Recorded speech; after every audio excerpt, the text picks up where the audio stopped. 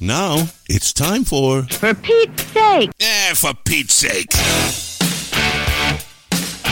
You know, we've all come to accept, love, and even hate the new dating terms we've brought up on the show. What about a textationship?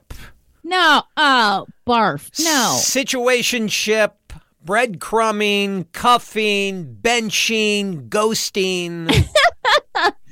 I mean, those make more sense than a textilation. You can't even say it. Textationship? Textationship. No, that's horrible. Never That's tried when it. you have a relationship with someone and you're only texting. Well, guess what? Oh, gosh. There's a new term called fizzling. Would you like to take a guess what fizzling is? So is fizzling the phase that comes after sizzling? Or is fizzling the sizzle phase? It's the fizzle. So you're fizzling. They say it's the latest dating trend to go viral and possibly even more painful than ghosting. You know, They come back just enough to make you think things are still happening? well, ghosting, you drop off the face of the earth. All of a sudden, you're Right. just gone, okay? Fizzling is when your date slowly weans you off them, putting in less and less effort until whatever relationship you had ends up fizzling away. I hate human beings. Just use your words. If you don't want to date someone, Yep. just say it's not working out instead of all this nonsense where you play games with people. Stop playing games with people. I was that guy. I did fizzling. I was I know. I was an NBA pro fizzler. Let me tell you, I was so good at fizzling, I went pro. Do you say it's because at that point in your life you were just emotionally immature, Oh, yeah, 100%. I just right? didn't care. And it was easier for you to you did not care about the other people.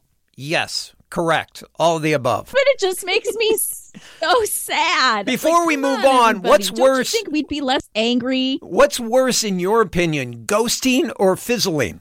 Fizzling, it's like they keep throwing you a little bone. So if you're in Do you denial, wanna go to a movie? Oh, I can't make it now. I'm sorry. right? So that person thinks there's still hope, so they're going to keep trying. Fizzle, It's just fizzle, rule. fizzle.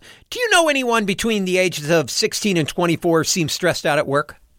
I don't know. Sure. Because 46% of Gen Zers feel stressed out and anxious at work most of the time.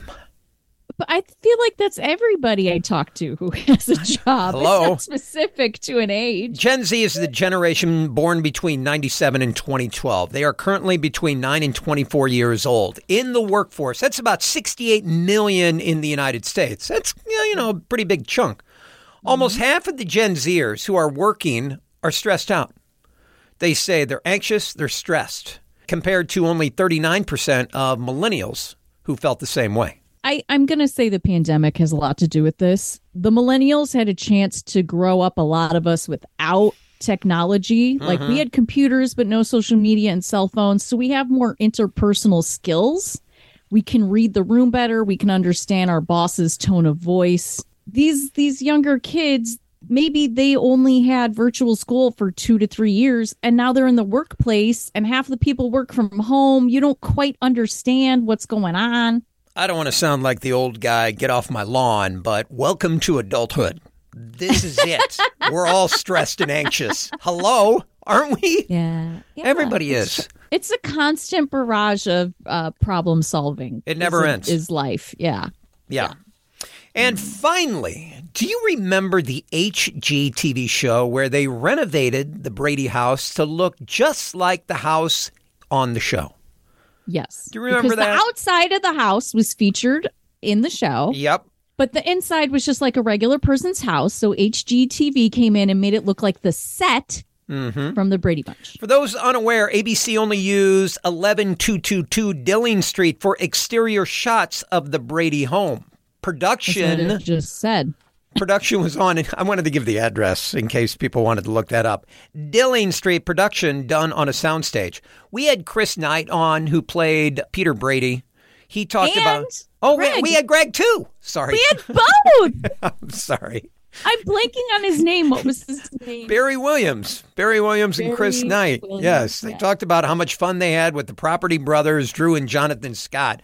Okay, the Brady house. With the renovations, they put $2 million into the home. By the way, they had to add a second floor. They have the floating staircase. They got the cool den, they had to everything. Spend $2 million. $2 million. The Brady for a vintage house. kitchen. The Brady house on Dilling Street just sold for $900,000. They put $2.2 million into the house. The way you said it made me think they didn't get their money out of it. What do you think they sold for? Less than $2 million. $5.5 million. And a vintage kitchen. I'm sorry. Vintage kitchen. If I'm buying a $5.5 million house, it has to have state-of-the-art bathrooms and kitchens. I don't have time for this. All right, folks, that does it for us. Thanks for hanging out. Remember, if you missed anything on the show, just search Pete McMurray. Just search Pete McMurray Show. For $5 million. You don't like the lime green fridge? Just search Pete McMurray Show wherever you find your favorite podcast. You guys have a great day. We'll see you next time. Bye-bye. Bye. Imagine that.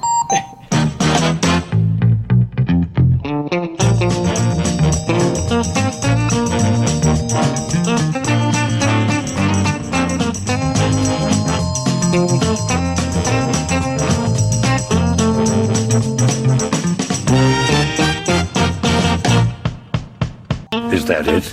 I think so. Later, buddy!